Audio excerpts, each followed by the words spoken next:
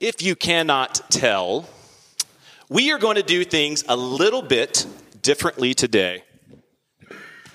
We're going to have a conversation.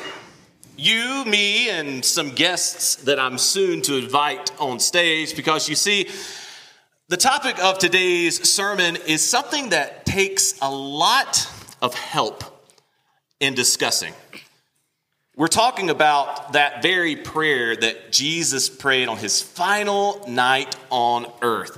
That prayer that said, "May they be one as we, Heavenly Father, are one." Now that is something that is beautiful to hear, but hard to execute, whether it was 2,000 years ago or right now in the current day. For you see, even though Jesus was praying over his very disciples, and I believe in continuation, you and me today, there are so many differences amongst us. And if we do not hold true to the gospel, differences lead to division. Another word for division in this day and age is polarization. An effect that happens not just when two people are going head to head in an argument, but in fact when they are being opposing forces, almost like they were two magnets of opposite poles. As hard as you could try to push them together, all they want to do is push themselves apart.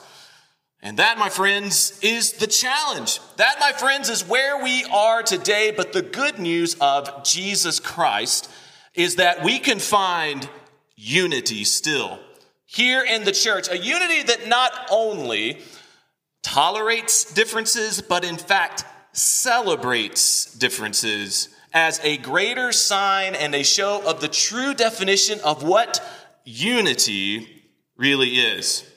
But how to address this with you, good people? I was praying in earnest that God might show me a way to engage our hearts, minds, and souls in what is meant and needed to be as dialogue. And so God, in all of his providence and grace, led Rebecca and I to a production entitled Honk Jr. on Monday night. It was led by the amazing music teacher, Mrs. Tracy Morris, who is here with us today, who brought students of all different stripes and strides together to give a reproduction of what you might easily recognize as the ugly duckling. But far more true to it was a message of unity, not that just tolerates differences, but celebrates them. And so, as we believe that a child shall lead, I want to invite two key people from the production that Rebecca and I saw. The first is one that you know well. He grew up here in this church and is a fantastic young man in Mr. Dalton Fannin. And the next is someone who's probably new to you, but he's here today with his parents, and his name is Mr. Seth Thomaston. So if you will help me welcoming these, our guests, to the platform here this Sunday morning.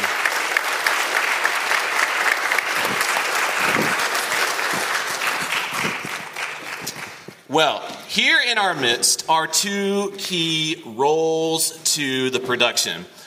Seth, you played the role of Ugly, short for Ugly Duckling. Dalton, you played the role of Drake, who was Ugly's daddy and sometimes a little bit ornery about all the housework he had to do when Mama went out looking for Ugly. But I wanted to ask you fellas, help us understand a few things. Specifically, Dalton, how are your characters, Drake and Ugly, the same? And we're going to get that microphone turned on. Yet different. Well, we're the same because we're both birds, and we're different because we sound different and we look different. And a honk is a lot more different than a quack. Oh boy, talking about different noises, you are a proud daddy of a duck family, and the duck family goes Quack. And then there comes Ugly, and Buddy, you just could not quack to save your life. So instead, what did you do? Honk. Honk. Thus, you have the title of the play. Now, Seth, from your perspective, what was the hardest part about being two characters who were so different than one another, especially when he's your dad and you're his son? Well, the hardest part for me was being the ugly duckling, and then once you saw the swan come out, it was they praised him and they gave him all the good looks. But what I think is unfair is because they looked at me from what was on the outside and what I looked like, and they also did that to the swan, which I don't think was fair. What I think they should be looking at is what was on the inside and how I felt when they treated me like that. Oh, man. Me too. All right, so back to Drake or Dalton. Dalton, in the end, you guys found unity. What did your two characters ultimately find unity in? Well, I think that he wasn't like ugly anymore or anything. Yeah. And we kind of got along more. Mm-hmm. And I wasn't so mean to him, which I should have never had been. Yeah, you were pretty mean. Well, what you found in that unity is that you were able to accept him and he was able to accept you. But that doesn't talk about the fact that beginning, middle, and end, you were different. And in fact, you sang a song about being different. What did that song mean to you? The song entitled Different. What did it mean to you, Seth?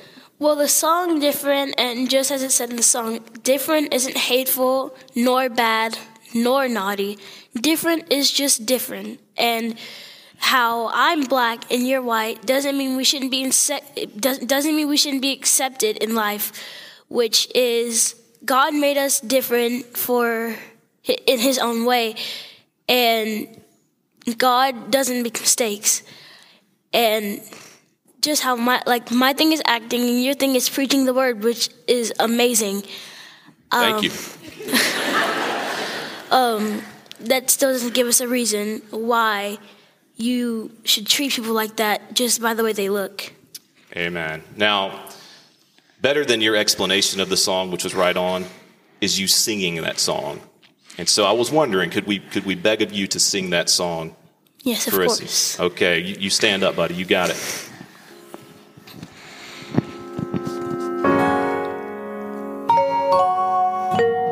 But it's true, I'm a bird who seems to lack the knack.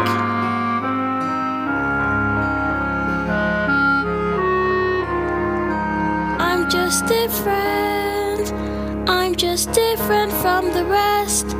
And who can blame them wanting me to find another nest? But different isn't naughty, different isn't bad. So why should being different make me sad? I'm just different. They're like peas from the same pod. No wonder they make fun of me. Life's harder when you're odd. But different isn't scary, different is no threat. And though I'm still their brother, they forget I didn't choose to look this way. I didn't want to be unique. I didn't like these grubby feathers, and I hate my stubby beak. There's a runt in every litter, one black sheep in every flock. But when you know it's you somehow, your ego takes a knock. I'm just different, but I have a sense of pride. My looks may well be funny, but I hurt the same inside. Different isn't spiteful, different isn't wrong. So why is it so hard to get along? I only want to get along.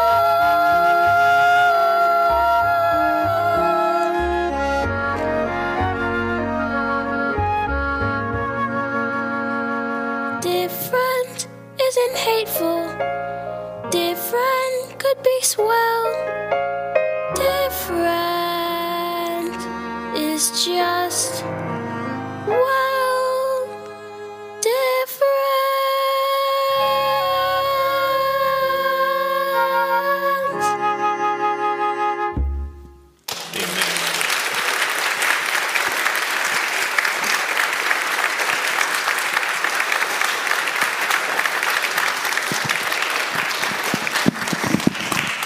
See what I mean? Boy, we could just do the invitation hymn, Reverend Ingram, and head on home. But I'm going to say a couple more things. A couple more things about how you and I can take art and make sure that our lives reflect it. And that's exactly what Jesus is doing. In artistry, he's saying a prayer for you and me. But it's not just meant to be some ethereal notion that we just look at in terms of beauty and we say, isn't that nice? No, you and I are supposed to grab hold of this prayer, making it so that we live in as a reflection of being one, just as Jesus Christ and his heavenly Father are one, both eternal, there from the beginning, both fully revealed in creative power, and both always reaching out in concert so that our hearts, minds, and souls may be one to a theme of grace. But also, Jesus and his heavenly Father, different. Part of the Trinity, one God, three persons. Jesus as a human body. The heavenly Father as a spirit in the heavenly realm. These differences are key. And there are reasons why we can look at this prayer and realize that it is possible. So here's a few things about being different nowadays. A few things that we can do. Practical steps that you and I as Christians can do, yes, but also, if you are a person here today who is just trying to understand what the gospel means to you, you can join in too. So these first three are for everyone. And then this last, and I believe best, is for those who profess Jesus Christ as Savior. So, how do we begin on this road to unity? A road to unity that doesn't just tolerate difference, but celebrates difference. I think the first and most key one is to honor. Honor the humanity of the other person. It was said that at the end of the day, all of our blood runs red. And that is true regardless of what we believe, regardless of how we look, regardless of how we speak. At the end of the day, there is a common humanity that bonds all of us in a collective human experience. And that alone is enough to say we have a starting point. Honor the humanity of the other person. Next, to celebrate.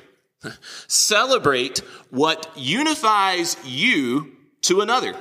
Now, this does not have to start at a place that is deep and soul felt. It can be just as easy as saying, well, you like chocolate ice cream? I like chocolate ice cream. Let's celebrate. You think Furman University is the best school in America? I also happen to believe that Furman University is the best school in America. Let's celebrate. But beyond that, celebrate where you share values. Do you love your family? I love my family. Do you take civic pride in living in Carrollton? I know I do. And as we celebrate what unifies, we find deeper points of connection that can bring our hearts together instead of driving us away. The next is disagree respectfully. Now, this is one that's a little bit more fine-tuned because I'm not just talking about having a respectful counterpoint debate between you and someone that you happen to have a disagreement with.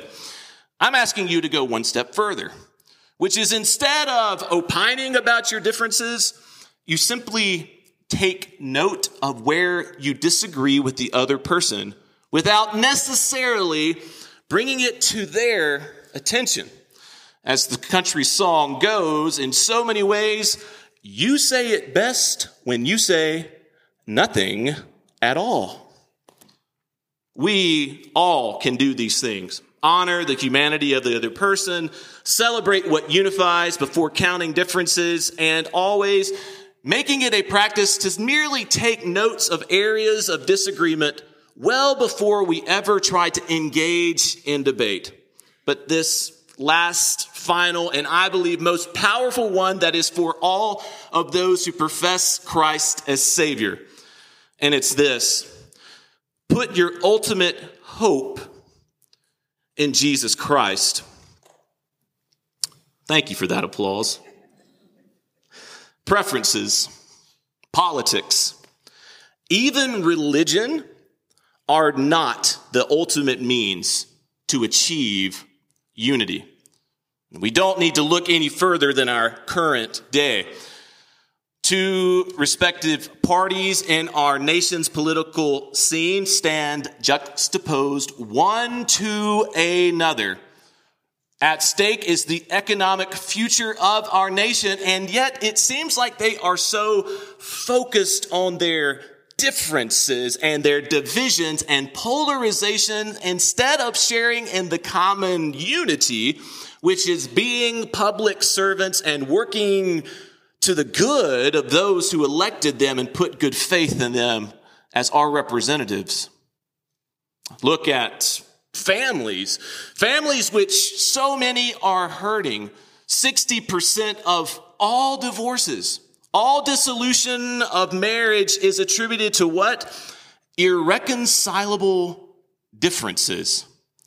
Husbands and wives polarized, brought to a point where they can no longer honor and in fact celebrate the difference between one and another. And then this last reason why we have to put our ultimate hope in Jesus is because I believe the church itself has found itself as extensions of polarization here in the common day. Look no further than 2020. That was a rough year in so many regards. And my friends, let me be honest with you. The church was not poised to handle it well. Instead of bringing about a greater unity, we unfortunately in many aspects participated into a greater division, pitting us against others. And that is in complete contrast to the prayer that Jesus prayed, that we may be one as he and the Heavenly Father are one. So as I look at putting our ultimate hope in Jesus, I'm brought to a scripture in mind that I want to share with you. It's written by one of Jesus' disciples. He was present in the upper room when Jesus said this prayer, and later he's exiled on the island of Patmos, and he has a vision of what heaven looks like when Jesus has returned and all is made unto a new heaven and a new earth. He describes a city consisting of people of such great differences, but not a place of toleration, a place of celebration for the differences themselves. And that disciple named John writes the following: "After this I looked, and there before me was a great multitude that no one could count, from every nation, every tribe, every people, every language, standing before the throne and before the Lamb. They were wearing white robes and were holding palm branches in their hands, and they cried out in a loud voice, 'Salvation. Salvation belongs to our God who sits on the throne and to the Lamb.'" That's eternity, folks. Eternity is unity. Unity in Christ, but not a unity that makes us homogeneous. In fact, all of our different skin colors, all of our different languages, all of our different geographical and historical inheritance is only further amplified in heaven. And so now what we have is not only the opportunity to do right and to fulfill the prayer of Jesus that he put before us, but in fact, you and I are but preparing our hearts and minds for what all of eternity will be. Every tribe, every nation, every tongue, lifting up a collective praise to Jesus Christ and saying in him, we are different, but in him, we are, say it with me, one. Is that your prayer? That we might be one as Jesus and the Heavenly Father is one? If that's your prayer, I'm going to ask you to do two things. One, let's be aware and let's cut the ties to polarization once and for all. And let's instead ride this Easter tide to greater places of connection, where we ultimately put our hope in Jesus Christ as the unifier of every heart, mind, and soul, but moreover, as a practical application to your daily spiritual walk, to say, read, and reflect upon the prayer that is written atop your sermon notes, which reads the following: God, allow me to celebrate that Jesus unifies me with people who are different than myself. That's who I believe we are as a church, First Baptist. That's what I believe God is calling us to be more of, and in as much we will be a source of blessing to all those, including ourselves, who are different. May we pray. God, in your grace and mercy, allow us to celebrate that Jesus unifies us with people who are different than ourselves. This is the heart of your Son, our Savior, Jesus Christ. This is the heart of your church, which Jesus sacrificed his life for, and this is the eternal future in which we all gather around Christ. Help us, O God, to cut those ties to polarization and ride that rising tide to the places of unity and connection. In Jesus' name we pray. Amen. As you have made decisions today with your own heart and mind, Reverend Ingram and I ask you to stand and sing aloud this hymn of response. And should you want to make a public profession of faith, join our church, or simply receive prayer, I'll be here in front to meet you.